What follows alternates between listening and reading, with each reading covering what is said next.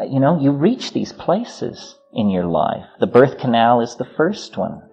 Leaving home is the next one. There are many leavings.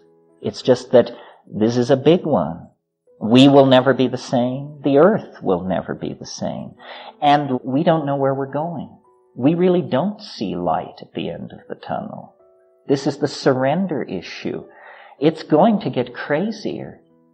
The craziness is intensifying and intensifying.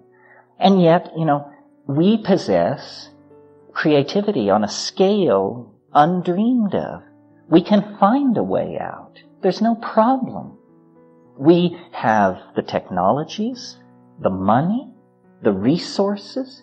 We have everything we need except the will.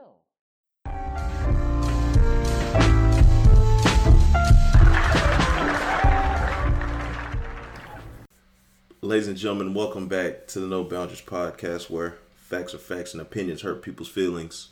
Please remember to rate and review us on the Apple iTunes app, on Spotify, on Google Play, on SoundCloud, Amazon Music. Are we anywhere else? Damn. You be saying it so smooth and fast. I never pay attention to if you say SoundCloud or if you say I guess Google is coming. Yeah, Google's leaving from Google Play to a podcast app. They trying to catch up with everybody else. No Boundaries is light years ahead. Of course, it's Jay. It's Willie F. Hey, it's very nice to know that we are light years ahead. It's like no matter what anybody says, like I know that we be on shit, and the people, if you really go back, you be like, hold on, like No Boundaries said that. You fucking right. No Boundaries said it. You fucking right. Try to put you on game, shit, man, but you didn't want to listen. Yeah, of course not. And it's all good. It's all good. Like, I feel like it'd be good knowing that one day somebody's gonna go back in the archives and be like, "Oh yeah, them boys was on that shit." Like, they kind of knew. You know what I'm saying? Not like we're like always prophetic, but I listen to some old episodes and I'd be like, "Damn, like we saw that shit coming." A lot of people be seeing this shit coming, they just don't talk about it because they're so busy pandering and talking about nonsense. And kind of like you say, the world repeats itself. History repeats itself. So if you paid attention to the past, you can see what's happening in the future. Definitely. I like the way people try to play that everybody can change card, but I know it's a possibility, but I mean, a lot of people don't change. I think humanity always kind of trends one way. No matter no matter how we look at it, we do trend a certain way all the time. Like the trends and the patterns are there, and you can't deny it. Like you literally can't deny it. It's just it's one little variable that's gonna change. I always talk about, we bitch about social media, but in the 60s and 50s it was TV.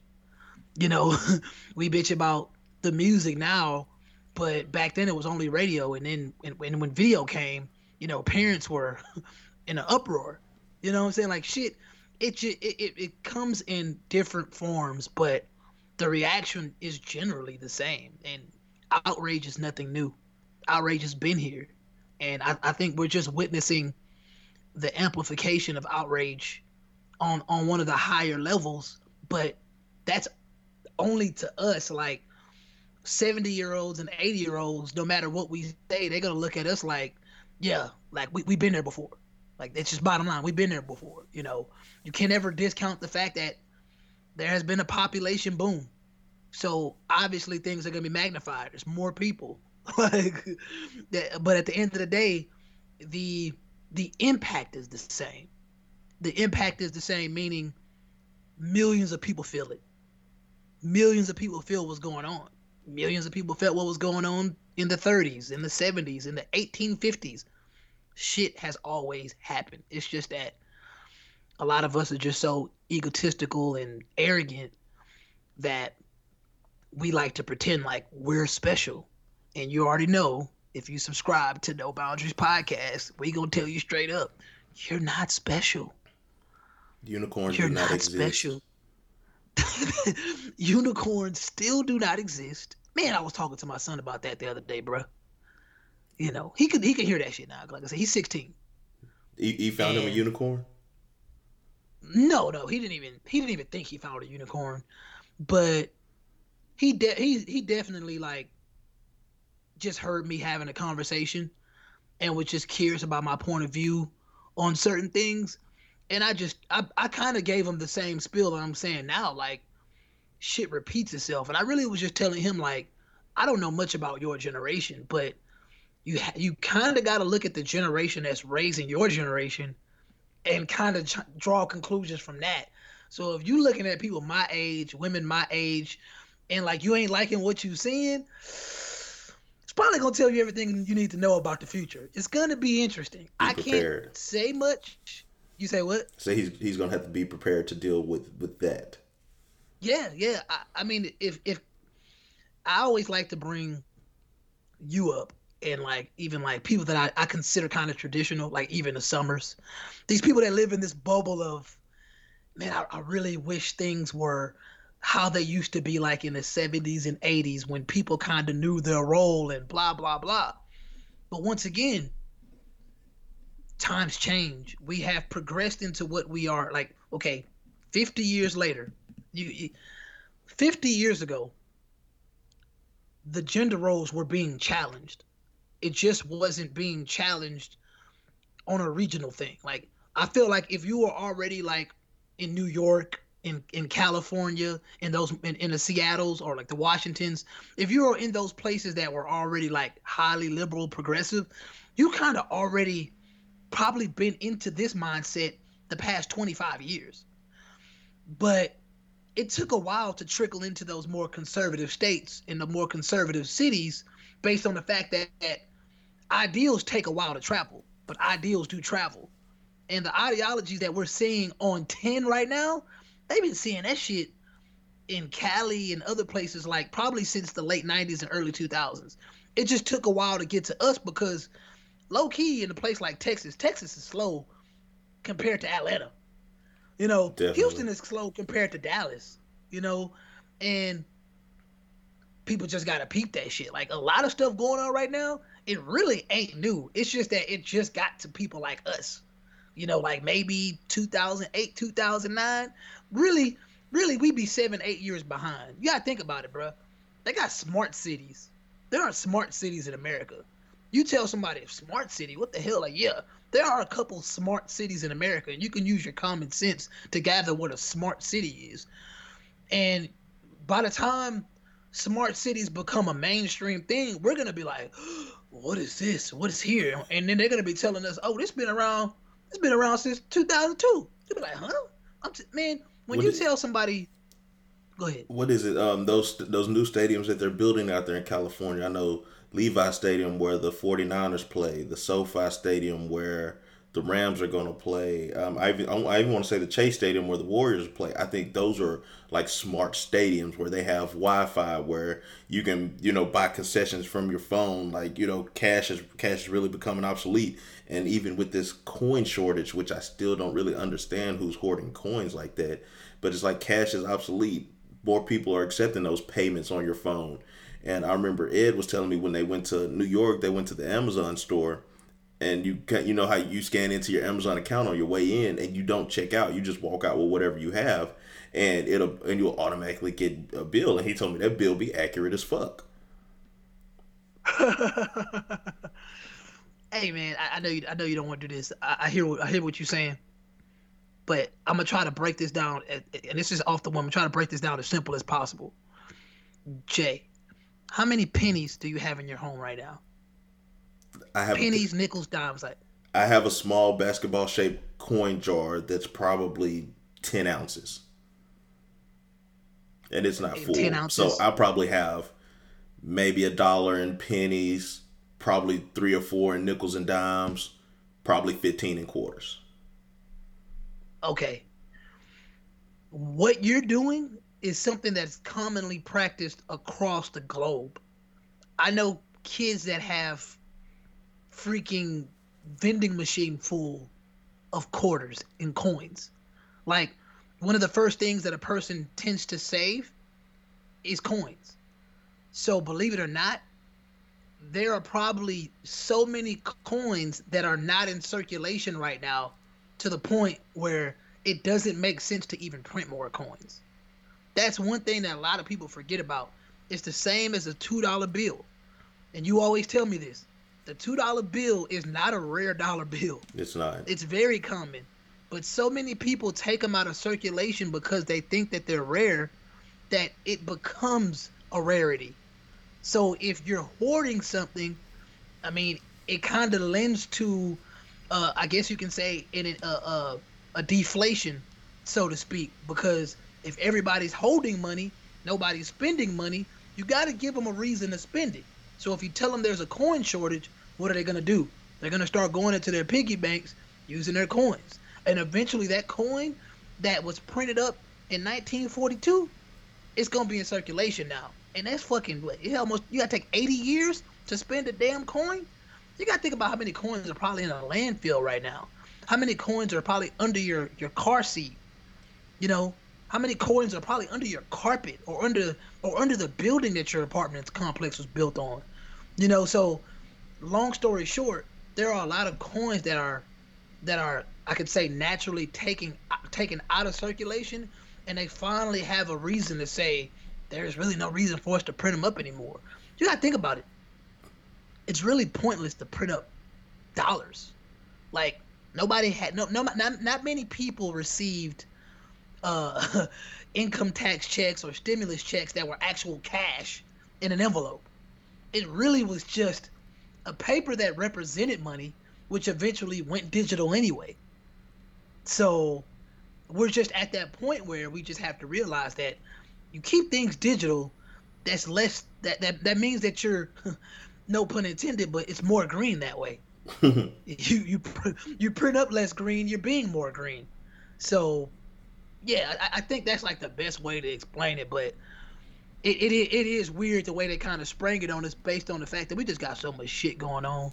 So when you just hear, damn, a coin shortage, what else y'all gonna throw at us? That's basically all it is. But once again, it's always about looking into the future, bro. Like I was about to say earlier, man, you tell somebody that Amazon been around since 1994, they'll look at you like you're crazy. Mm-hmm. You know what I'm saying? Like when you tell people that the internet's been around since the 80s, they look at you like you're crazy.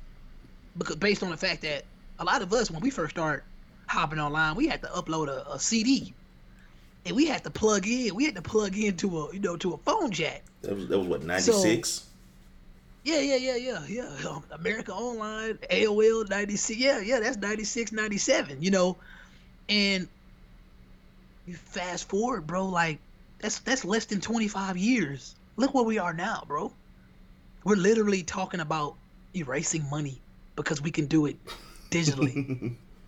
That shit crazy, bro. I have seen articles like, should we stop making pennies? On the survey we did on Instagram, bro, like a lot of people was like it didn't really matter to them. But the reality is, like, when you really sit there and think about the coins that are taken out of circulation, the fact that you can go to a drive-thru and the cashier accidentally drops some of your coins and you be like, fuck it. It's just money. Like, it's just 7 cents, nigga. That's money. What you say? It's just money. You remember? Bruh, like, I think for the most part they've made the easy tag and the toll tags cash only. But just imagine all those people who have trash ass arms or trash ass hand-eye coordination that was just throwing those quarters and they weren't making it. Oh, bruh. You could probably pull up there without any change and reach out, scoop you up enough quarters to get through. Bruh, easily. Look, man, the purpose of the tollway was to alleviate traffic. The toll booth never really made sense. Just to be honest with you, it never really made sense. I'm gonna slow you down. 1 lane, 2 lane, 3 lane, it never made sense. Once you realize that if a person comes through here and they don't pay, I have their license. I'm just gonna send them a bill. I mean, it is what it is. And after a while, if you try to evade this bill, we gonna have your black ass in court, or we gonna have your white ass in court, or whatever. You finna come to court and you finna deal with us if you try to evade this toll. So once they realized they was doing that, I felt like they should have been like, you know what? This toll booth worker, in all honesty, should really be more of a monitor, maybe, because I hate the fact that those people are gonna lose their jobs. I'm not gonna lie, but to be honest with you, those people should never even have jobs. They should never. One, that shit was dangerous to me because that shit that they was behind wasn't bulletproof. I know a toll worker. They told me it wasn't bulletproof, and the fact that a lot of times they had to open it anyway. So, and then to me, with money in general, you always take that risk of counterfeiting. Yep. That was one of my things when I had sold a couple of things on OfferUp, and I was so tempted to just be like, hey man, just make your payment through OfferUp. That way I don't got to worry about you trying to counterfeit me. But then I realized, you know what? Counterfeiting is fucking hard now. Very hard. Because have you ever just looked at a $100 bill? Oh, I'm talking about. My bad. I don't even know who I was talking to. First and foremost, you need to relax. Relax. Because I don't remember the last time I touched a $100 bill. Oh, that's even bigger money talk right there. God. Oh man, everybody ain't able, bro. Chill out. Go ahead, chill dog. out, Go man. ahead, chill out, man. But yeah, I don't. And see, to your point, I don't remember the last time I handled currency like that. I mean, when I went and got my tattoo, I had got cash, but I got that in 50s. But I don't remember the last time I handled 100. Like even the ATM was like, do you want 20s or you want 50s? 100s weren't even an option. So yeah. My bad. I'm not even trying to be funny right now. What a $50 bill? I ain't seen a $50 bill in a minute. Exactly. Like we don't handle cash often. So when people come in with cash, unless I'm coming to a gas station or someplace that handles cash quite often, you're right. Counterfeiting could be quite easy. I mean, the reason I said it's hard because I saw a $100 bill and I'm like, bruh, if somebody tried to give me a fake one of these, like putting that mug up to the sun, bro, it's too hard to duplicate that. But that money that was circulating in the early 2000s, late 90s, it was a little bit easier to counterfeit. Oh, because it has the strip now with the Etch-a-Sketch face next to it, and bruh, think of dog. That's insane. Like I said, it could be easy. I'm just saying, I'm not a counterfeiter, but obviously, but when I saw that $100 bill, I was like, man, like. Cause I think I got like a $100 bill for like Christmas or something or my birthday. And I seen it and I held that mug up, bro. It's like watermarks on there that seem very cryptic. It's so much stuff on there that, in all honesty, you'd have to break inside the Treasury Department and just go ahead, just get you the machine, bro, and get the cracking, bro. Like you're not counterfeiting this because this isn't art. This just seems like a bunch of copy and paste. And it's so it almost feels like it's so sloppy, but it's sloppy on purpose because it makes it harder to duplicate. That's the $100 bill. I'm looking at the $50 bill. The $50 bill looks like it's probably been the same since the early 2000s. Like it doesn't look like they've changed much. But that hundo though, that mug is very, very fancy. So still Ulysses Grant is on here. Material still 75% cotton, 25% linen. Yeah, I think the newest one has been around since 2004, so they haven't updated the $50 bill in 16 years. But let me make sure that $100 bill. I know people probably listening like, what the hell are you talking about? But the $100 bill, the newest one's been around since 2009. You know, that, and once again, it's still 75% cotton, 25% linen. But nigga, is this a shirt? Dog, that I mean, low key. Man, but when I say the watermark, the 3D security ribbon, it's a security thread, color shifting ink, micro printing, raised printing, Orion constellation, bro, and it has security fibers on there, bro. I don't even know what I just said, but the fact of the matter is, bro, you got to think about how much money it costs to print a $100 bill. Is it necessary? Is it? Doesn't seem like it. But you know, they're not going to repurpose those funds appropriately, so you might as well spend it. You might as well spend money on money. Yeah. But yeah, man, I think the whole point of this, that everything I'm saying right now, it's about constant innovation. I get constant innovation. Like you kind of have to try to be ahead of the game. And we're witnessing people realizing that now.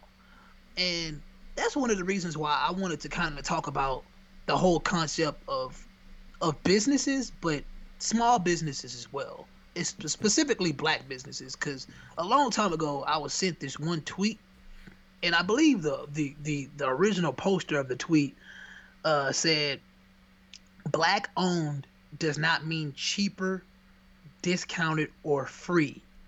Unlearn that." And then somebody came in and said, "Black owned also shouldn't mean $45 for a t-shirt that says melanin." And if I'm reading this in the right order, it says, "No, this sounds dumb because you don't have to buy the shirt. Also, yes, y'all do be out here buying $500 shirts that say Supreme, so there's no point here." And the funny thing about all three of those statements is they all are true. Yes, they all are. They all are true. And I need people to understand that in the end, business, there should be a universal business model. Can we agree on that? Can we agree that there should be a universal business model, which means the way this Asian business treats me is the same way I expect this black business to treat me and this white business, correct? There should be, I'm just saying, there should, and that's just customer service. I don't think the Chick-fil-A versus Popeye customer service debate that happened about a year ago was coming from an unserious place. I do believe that Popeyes is disrespectful as fuck. You said what? Popeyes is disrespectful as fuck.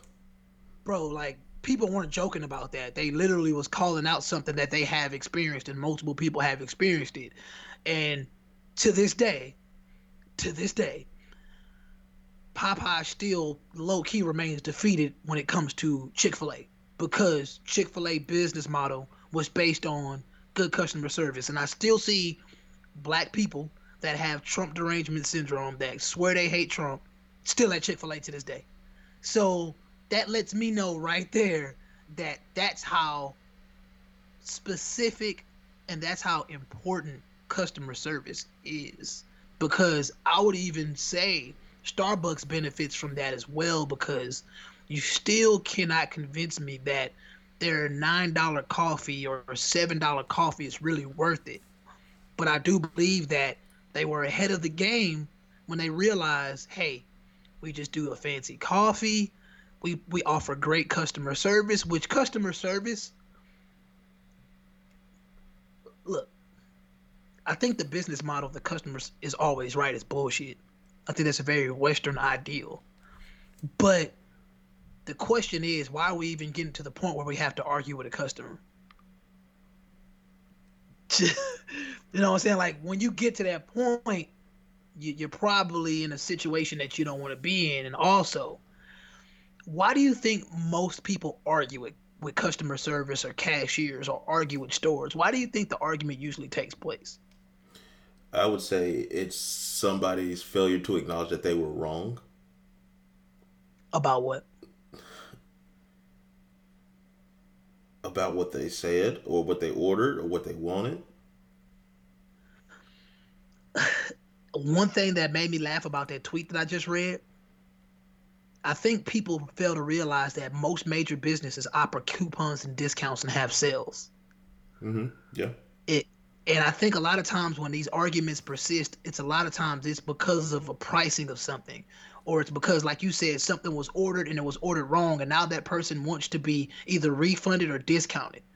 So when people try to say that only black businesses, people coming in with the mentality of getting discounts, I'd be like, hold on now. I know plenty of people that coupon. People going to Kroger's that want discounts. People go into Walmart all the that's why time. that's bribery. Like, hey, I'm gonna give you this coupon in hopes you come buy a whole lot more stuff.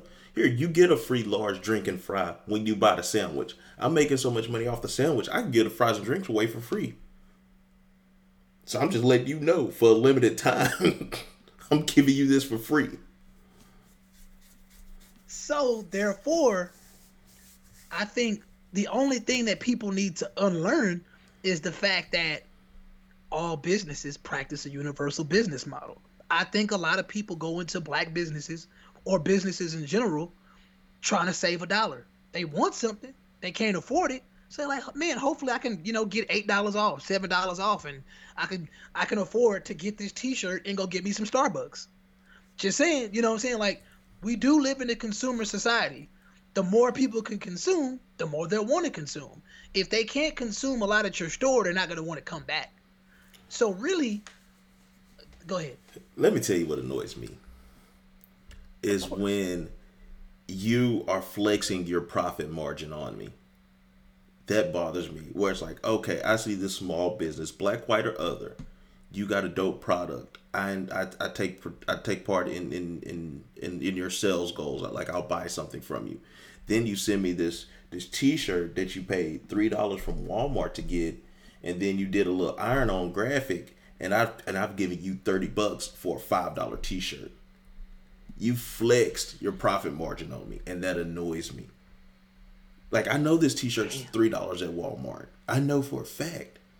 Go get a different T-shirt from somewhere else. Go to Hobby Lobby. Go to Hobby Lobby or something, or cut the label off and print your own in it or something like that. But don't just flex this Walmart. What is it, the Gildan or whatever brand? Don't flex that on me, guy. Yeah.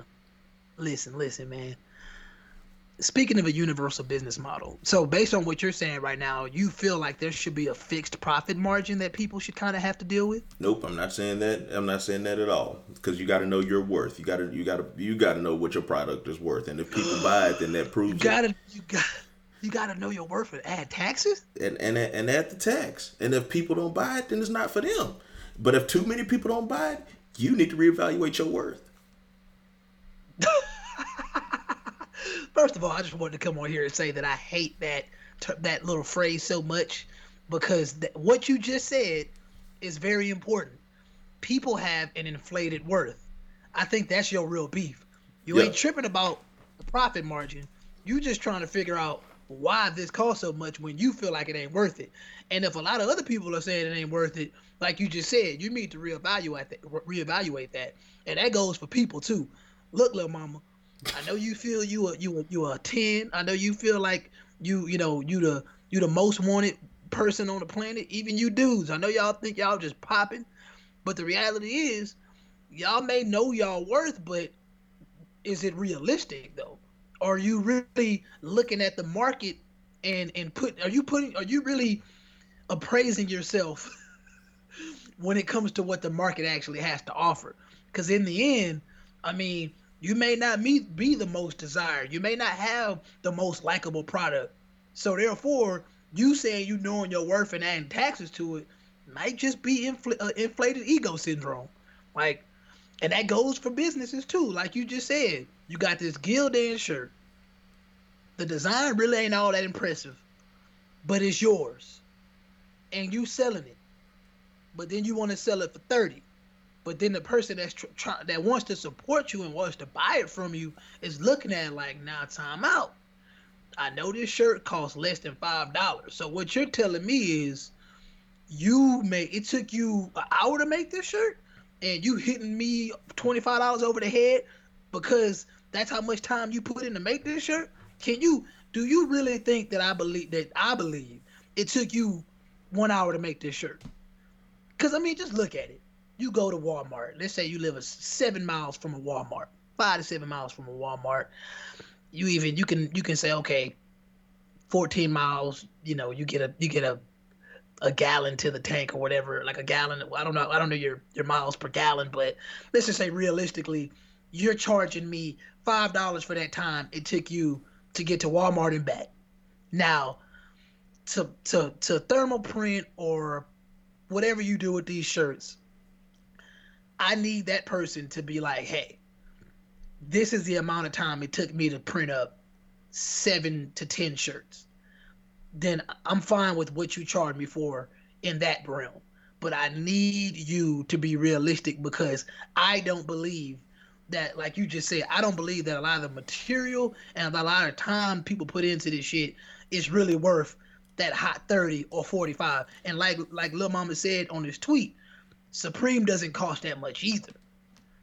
But we got to be honest with ourselves. Why are you making all your money back off my one purchase? That's what that... And honestly, that's what people be trying to do. People really try to make their money back on as few sales as possible. Because I think everybody looks at business as, if I'm not making a huge profit, what am I doing? Mm-hmm. And I really don't think that that's truly business. I think at the end of the day, I mean, just even looking at stocks, like if you're a trader, you know, most daily traders will tell you all day, man, any profit is a good profit. Like, you want to make a profit, but you can't be greedy. And to be honest with you, I really feel like, not specifically black businesses, but a lot of small businesses end up collapsing because they're chasing that profit, which is just greedy. And then they get mad at the Bezos. They get mad at the Elons and the owners of Victoria's Secret and the Forever 21s, but nobody ever talks about the length or the time it takes to get to that status. Like, Starbucks has been around since, I want to say, the 1970s. But your average person wouldn't know that, because they only saw Starbucks after it hit that mainstream stride in the early 2000s.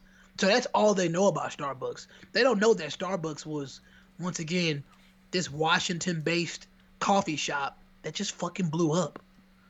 And it took them, almost 30 years for the average. It probably took, I'm going to say, most people probably ain't hear about Starbucks until the late 90s, early 2000s. You got to think about that. They already in the game for 20 years before you knew about them. Think about what type of profits they was chasing in those 20 years. Mm-hmm. Were they chasing a profit, or were they trying to strive towards being an international business? You know, like, were they trying to strive towards just growing the brand? Because I think it steps to getting to that McDonald's level, to getting to that Starbucks level or that Apple level.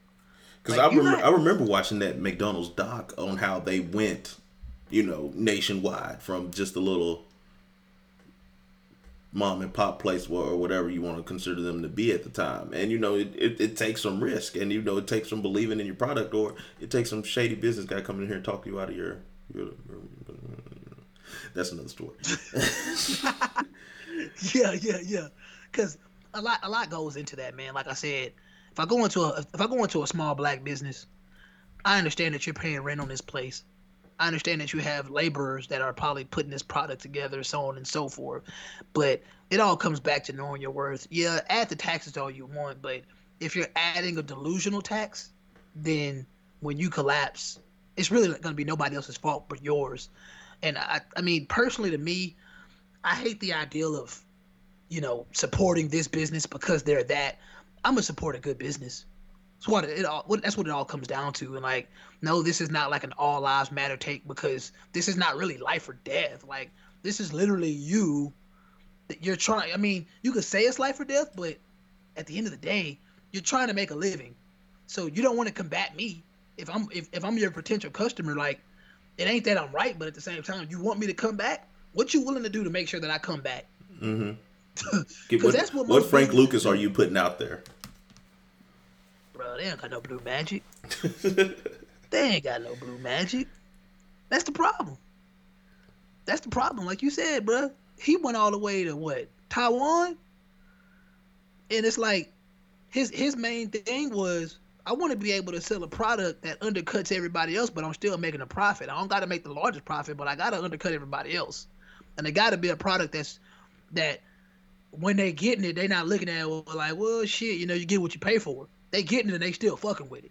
You know what I'm saying? And that's real important. And I think Frank Lucas was real smart about that.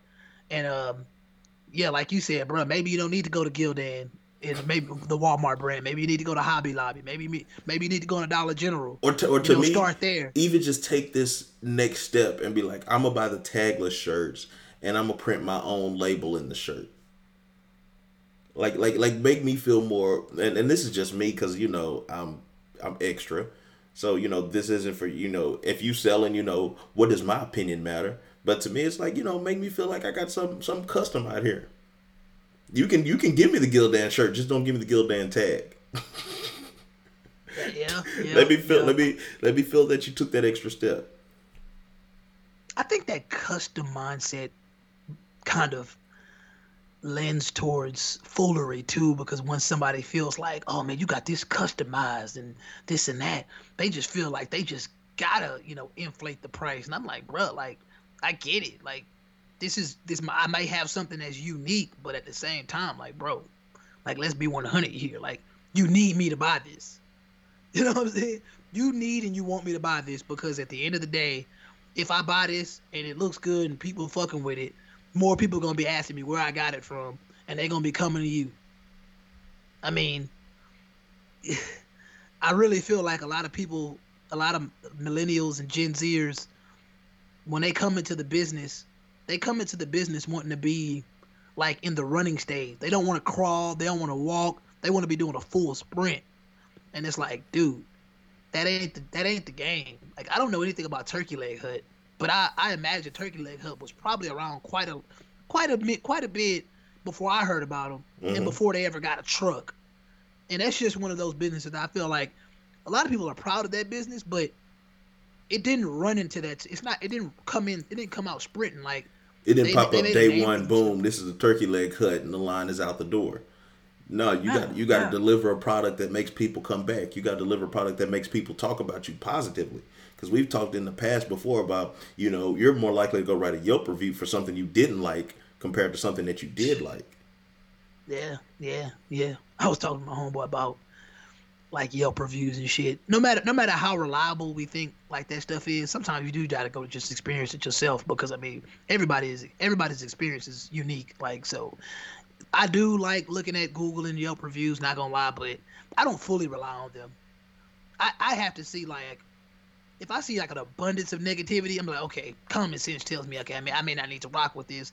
But if I'm looking at something 3.5, 4 stars, not too bad. Honestly, I go there to read the negative stuff. I don't want to read the positive stuff. Give me the negative stuff and let me see if that's something I can tolerate. Pretty much, man, because somebody be like, well, I mean, I can only get so many customer service was trash. And, if I get that enough, I probably won't rock with it. Because, I mean, regardless of how anybody feels, like, I do believe in, just genuinely being kind to a person from a customer service angle, because nobody knows your job like you do. Like, I could even be talking to a teacher, and no matter what my background is, I want that teacher to understand that I don't know about her job. I don't teach. I want the teacher, he or she, to treat me as if I'm foreign to what she's doing. The only angle I know about education is being taught. So therefore, if I'm coming at a teacher, I want them to realize that, okay, this person truly doesn't know my job. So anything that they assume or say, I just need to understand that they don't know my job. So I'm not going to be mad at them for not knowing my job, but I'm going to explain to them what the real is. And then we can go from there. But I'm going to do it in a real, not necessarily a politically correct way, but in a way that has them walking away learning, like they actually learned something. Like, okay, I didn't know that's what y'all teachers was going through. I can empathize with you more because now I know. You heard about that teacher that called the police on that little boy for it was a virtual learning session, and I guess the kid had like a super soaker or a play gun or something. He was on a Zoom with it, and I know she ended up getting the kid suspended for 5 days, and like the headlines were, teachers got this black kid suspended. Obviously they want to do the identity politics thing, but my main concern was like damn, like you had that much animosity towards that boy because he had a super soaker on the Zoom, like, and I never even got a chance to really look at the age. I'm gonna find it. I'm gonna send it to you because I'm looking at you. You looking like, bro, what you talking about? I bet, but just hearing that, I bet it's more of like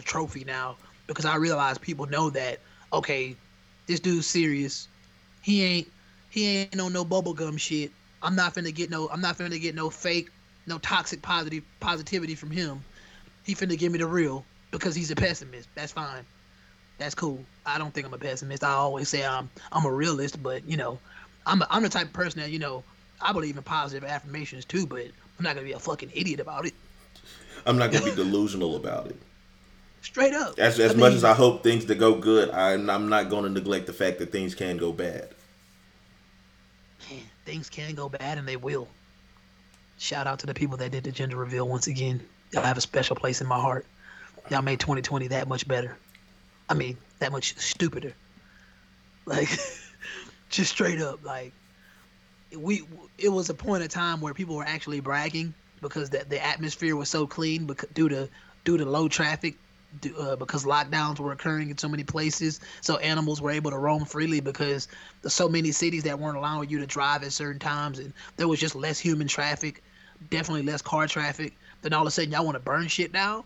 Y'all literally had 3 or 4 months of clean, non-CO2 air, and y'all just decided, you know what? Shit just going too good. We gotta fuck something up. How can we bring balance back to the world? Set the whole countryside on fire. Yeah, man, that's insane. And we may be exaggerating. Maybe it might just be a forest like the Amazon that nobody talk about no more. But save the rainforest. The fact by of the the way. matter, you say what? Save the rainforest, by the way. Yeah, gotta save the rainforest, man. Man, I watched that Dora the Explorer, man. That shit was so damn funny. Yeah, I watched it, bro. Like, I mainly watched it because I was trying to figure out why it had such a high rating on Rotten Tomato, and I realized why. I mean, you're not supposed to take the movie serious. Mm-hmm. You're just not. You just think about it like really, to me, it has the same type of humor that Austin Powers had, if that makes sense. Like, it comes with that same type of energy. You're not supposed to take it serious, but there are moments in that motherfucker where you gonna learn some shit. But if you a goofy motherfucker like I am, you gonna laugh. You're gonna be like, oh man, these motherfuckers dumb. But you're not supposed to take it serious. And it's funny to me how we talk about how most of society just don't take shit serious no more. And they will go into that wanting to take it serious. It's like, bruh, you choose this time to take something serious? Really? Really? Don't burn down the rainforest. Selective. It's all selective. Yeah, it's very, very selective, man. Like, and shout out to Mahad, because 9/11 was on September 11th, of course, Captain Obvious, and everybody's talking about, man, I wish this country was united today as it was on 9/12 when we were helping our fellow man and everything like this. And I was looking at Mahad's Instagram story, and he's how he's showing tweets and everything. It was like, we were treating Muslim Americans like fucking shit that day. And it's kind of like the selective remembrance you have going on there. It's like, oh yeah, black, white, yeah, we were nice to each other. But you seen a Muslim?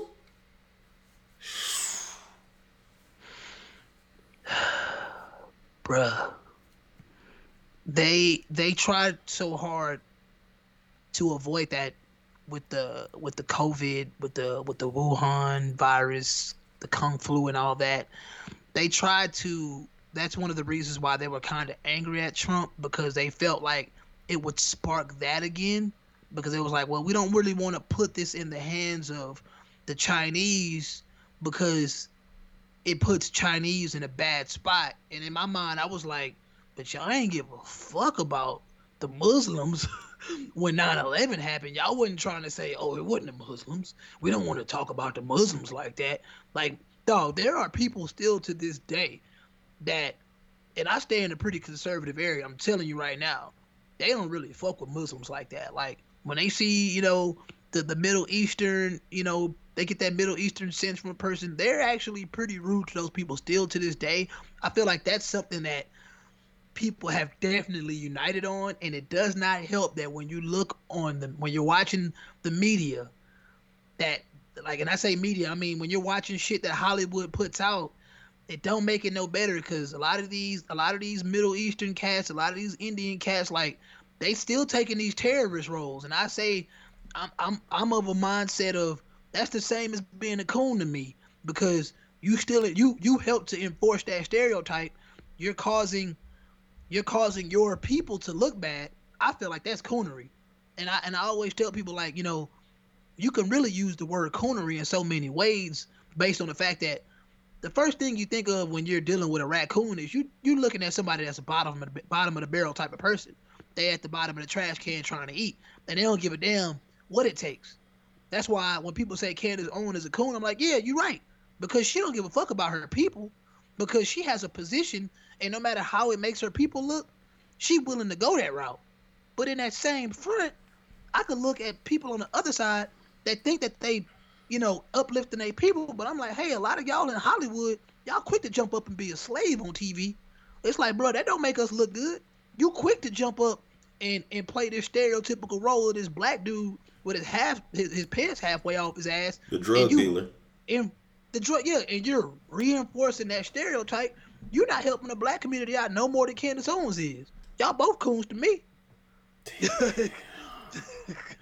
Just being 100 about it. That's where we are now. Because the same person that's gonna call you a fascist or call you a Nazi or call you whatever. I mean, a lot of times they that themselves.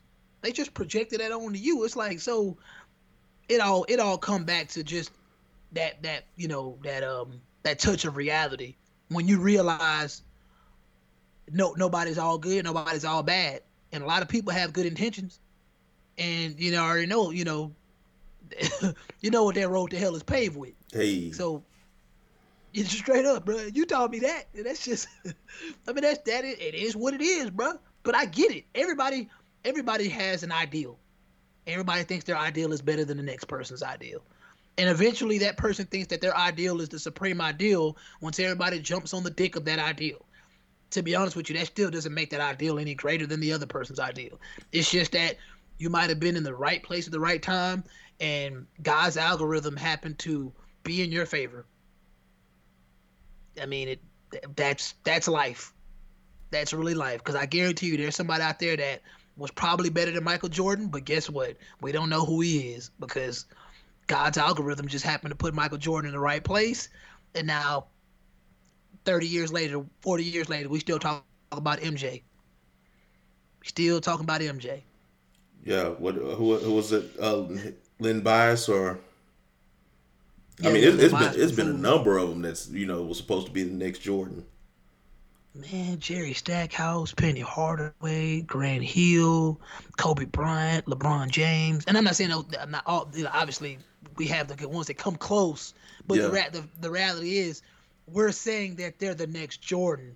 Like, that's a big deal. Before Jordan, it was who gonna be the next Wilt Chamberlain and Dr. J and Larry Bird, and then now it's who's the next Jordan. And they're still saying it. Now a lot of people are saying more, oh, he has inklings of a Kobe Bryant or LeBron or Steph Curry. That's what you're getting a lot nowadays. Mm-hmm. Because I mean, those are the greater players right now. And I mean, I'm pretty sure it feels good to be in that spot. But isn't that a testament to Jordan's greatness of all these people are supposed to be the next, and none of them. I mean, you have the ones that came close, but as far as okay, this is the guy that eclipsed Jordan that nobody got there. Really, with this current society, I mean, especially with the NBA, it's so ring heavy, it's so ring lustful that, I mean, if you don't get that 6 rings with the same team, then yeah, you're not going to eclipse Jordan. I mean, the only way to really do that is to get that 7 on the same team and consistently be the reason that they got those 7. Straight up, that's why I always say, I enjoy the fact that LeBron did what he did, but the fact of the matter, even when you really can't mirror their careers, they're just totally different players, and you really have to appreciate them for that. I mean, people could say Kobe came the closest, but at the end of the day, he still didn't get that 6, and you can argue that he wasn't the main reason that they got those 5. He always played a prominent role, but a nigga always gonna say, man, he had Shaq. Shit, a nigga Gasol wasn't no fool. He wasn't no pushover. He wasn't no pushover, but they never called Gasol the most dominant player ever. Yeah, honestly, of course. But for sure, Shaq gets a lot of credit for those rings, and Phil Jackson gets a whole lot of credit for those rings. People always will do that. I feel like that's really the only. I feel like true basketball savants that know basketball, they know that Michael Jordan didn't do it by himself. People know how good Scottie Pippen was. People know how good of a coach Phil Jackson was. They know many seasons that Jordan was the only one hitting game winners. They know that. But a lot of the kids that just watch highlights, they don't know. No. From a camera test, I'm going to be honest with you. Peyton Manning is Peyton Manning, Barry Sanders, Terrell Davis, Megatron, and Randy Moss are like my favorite football athletes to watch. From a camera test, I always enjoyed Peyton Manning's game as a quarterback a lot more than I like Tom Brady's. And then eventually Andrew Luck came, and I really enjoyed Andrew Luck's game. But I'd be being intellectually dishonest if I say Pat Mahomes not better than all three of them, because he is. Bro, Pat Mahomes said he didn't even learn how to read defenses till like towards the end of last season. Bro, he better than all of them. It's like they know it. I mean, but he's worth $500 million, bro. They know he's better. And I like how you said he's worth $500 million. Not that, he's getting paid $500 million. He's worth that. Because the money he's going to make them is probably going to be in the $3 or $4 billion range. Yeah, easily. That's actually quite conservative. I think probably more than that. When you're talking about merch, selling out seats in other arenas, ticket sales are definitely up. The TV deal that's going to come. Oh yeah. That's, and I'm just, and like I honestly know that to an extent this could be subjective, but if you're looking at it from an athletic standpoint, what he can do with his feet and with his arm, like it's gonna get to the point where watching him becomes boring because the game is way too easy for him. Like it just is. You just expect it. Like if LeBron doesn't go almost have a triple double, you're looking at him like, oh, what was wrong with him? And it's like, and I'm not saying triple doubles are hard anymore because Russell Westbrook showed you that you can, if you put your mind to it, you can do a triple double every night. You just got to be super selective of what you do and very dependent on getting to those numbers. But it's like, and LeBron's in the MVP race every year, so let's give it to somebody else. I mean, he's always here. This is what's expected of him. There you go. Somebody I was hooping with at the park, they call it greatness fatigue. They say, after a while, Derek Jeter just isn't impressive anymore. Exactly. Tom Brady isn't impressive anymore. So like, they're great. We get it. Who's next? Where's the next guy? Like I said, man, you know it. Golden State. Boys was on that Golden State coattail hard in 2014-15. Then all of a sudden, they was on a second one, and they got KD, and then people. Honestly, I always felt like people use the KD excuse as a reason to hate them, but they were already good. KD going there just made you hate him more because you were about to start hating him anyway. So now it's like, okay, good, KD there now. I can legitimately hate him. Yeah. like, and to me, I really feel like that's a current mindset thing because when you look at most sports, they've been around for years. I feel like this generation gets greatness fatigue because I really kind of feel like there were so many Bulls fans when I was growing up that didn't live anywhere near Chicago that like Bulls fans, Yankees fans, like, I get it. Like those teams were great and everybody was fucking with it. And it felt like everybody was enjoying it. But like now, yeah, people are spoiled now, bro. People are real spoiled. That's really what it is to me. It's not even greatness fatigue. People are just spoiled. And when they get so much of something, they feel like they're entitled to it. And that's when it gets boring. Because like you said, like I say all the time, like if you spoil a person long enough, especially these modern people, you spoil them long enough and that entitlement sets in and you don't give it to them, they turn rotten. Like they just turn so rotten. And that just goes to show that, some people just don't deserve good things. Some people deserve a punch in the face. But low key, I didn't think we were gonna get to sports. Yeah, you know how we do. Yeah. I just want to shout out to everybody out there that thought I was wrong when I said the Raptors were not to be played with. Cause I don't know what people were thinking, but yeah, they're going to Game 7. And whoa. Game 7's over. Or Game 6. Oh, my bad. I didn't watch it yesterday. Oh yeah, Boston won the series. Okay. I'm glad that happened because people thought that the Raptors were just going to be pushovers. Oh yeah, definitely. And I kept saying that Boston can win, but it's not going to be easy because of the fact that the best player on the court in this series was not Kemba Walker. No. And everybody unanimously thought it was Kemba Walker, and I was like, nah, I don't know about that. But I didn't get a chance to watch the game last night, but my son did tell me. Was it last night or the night before? Last night. Okay, yeah. My son did tell me that he feels like the way Boston played the Raptors, they don't have a chance against the Heat. And I'm just like, to be honest with you, I think it comes down to the better coach. And Eric Spoelstra has proven himself as to be a great coach. Mm-hmm. So we're gonna see. We're gonna see because I think that this is a good matchup. I'm picking Miami as well. I don't think it'll be easy, but I don't think it goes 7. I think it'll go 6. But I'm picking Miami. Okay. Everybody's jumping on the Miami train. So you think Miami Lakers or Miami Clippers? Okay. We really can't say Clippers yet because Denver could still pull it off. Yeah. Denver got 1 more or 2 more? It's 3-2. 3-2 so now. Clippers just need to win tonight. Yeah, Clippers just need to win 1 more. They played last night, so Lakers and Rockets start tonight. So I mean, you can't even say Lakers yet because they're only up 3-1.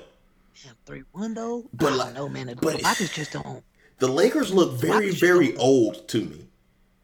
Like they look old and low energy, and you could just be bored with Houston because you're supposed to go to the conference finals, so Houston's. I'm not even saying they're lingering around more than they should because it's 3-1. The Lakers won 3 straight games, but they just look old to me, especially in the second half.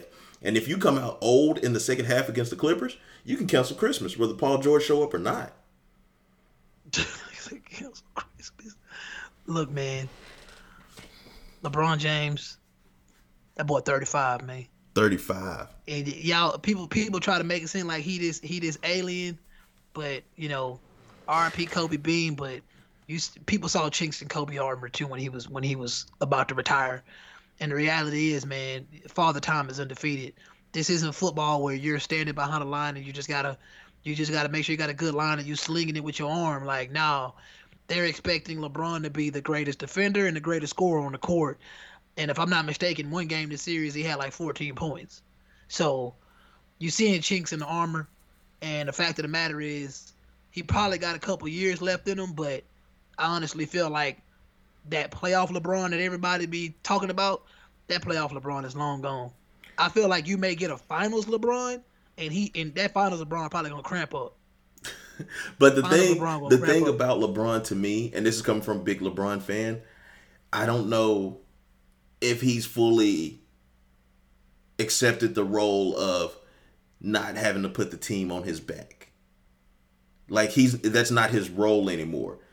It's like the ball needs to go through AD, and sometimes the ball isn't going through AD, and I'm like, what are y'all doing? Like if he's not scoring, he's gonna make the play. That's his role. This is AD's team, in my eyes. Because LeBron, this isn't all right. Let me drag these sorry ass Cavs to the finals every year, and then I run into a quote unquote real team, and then I have an issue.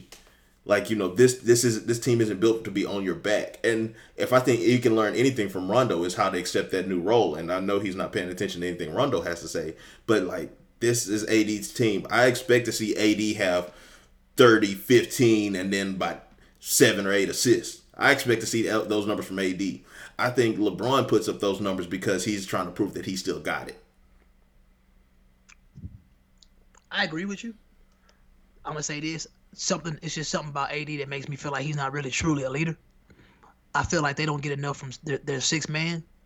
No. But I do agree with you from everything that you're saying. So they don't get enough from Danny Green. They really don't. They really don't. They to me their bench is really weak.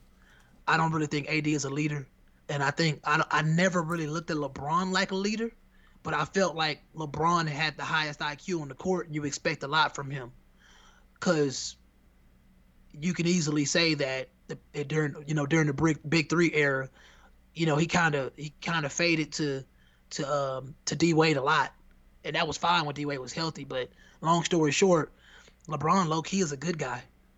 He's a good guy, and I think AD is a good guy too.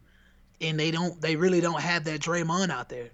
They don't have that dog out there. They don't have that dog that they really need, and it really sucks. And I think that's gonna hurt him in the end because the Clippers have that. Kawhi Leonard is like a silent assassin, and he's a leader. And they also got Pat Beverly that he's that dog. And they also Boston got has a dog. And Miami has a dog. It's a dog, an H-Town dog at that. Hey, we ain't gonna bore y'all here with all this sports talk, man. But you know how I feel about the psychology of sports is important. So, just as I segue into words of advice, I definitely feel like the teammates you roll with can make or break you. So if you in a situation where you ain't got that dog in your corner, and you in a spot in your life that you don't like, you know, you might just need to reevaluate your teammates. Because like I said, man, you being the man or the woman is one thing, but man, like you're never gonna do it all alone. Just like I said about Jordan earlier, he didn't do it all by himself, and no matter where you are in life, you're never gonna do it all by yourself. So it's nothing wrong with fading to that person that's more of a leader than you, because they say it all the time at the basketball court I go to. They say KYP. It's know your personnel. So you got to know that if you're not that person that can handle those heavy, you know, really hard decisions, like it's okay to, you know, ask questions and get somebody to kind of push you in the right direction. I mean, that's a part of growing up. You're not really meant to be isolated. You're not really meant to be doing all this shit by yourself. If you need help, ask for help. Long story short. But yeah, that's all I got. Don't be too proud to ask for help. Never. My words of advice are: don't put the team on your back if that's not your role. Like you said, know your personnel. Everybody has a role to play. Everybody should know their role. And if you're not the one that's designed to put the team on their back and to carry you to the promised land, then play your role, because you're setting yourself up for failure. You're going to break and crumble under pressure that wasn't designed for you. Only accept what's designed for you. Only go after what's designed for you. And you know what's designed for you, and you know your limitations. And you know when you're pushing your limits, and you know when you're not. Know yourself. And know your personnel is also knowing yourself. Kendrick Perkins better not be out there shooting 3-pointers. Oh, man. Even though Kendrick Perkins was out there shooting 3-pointers.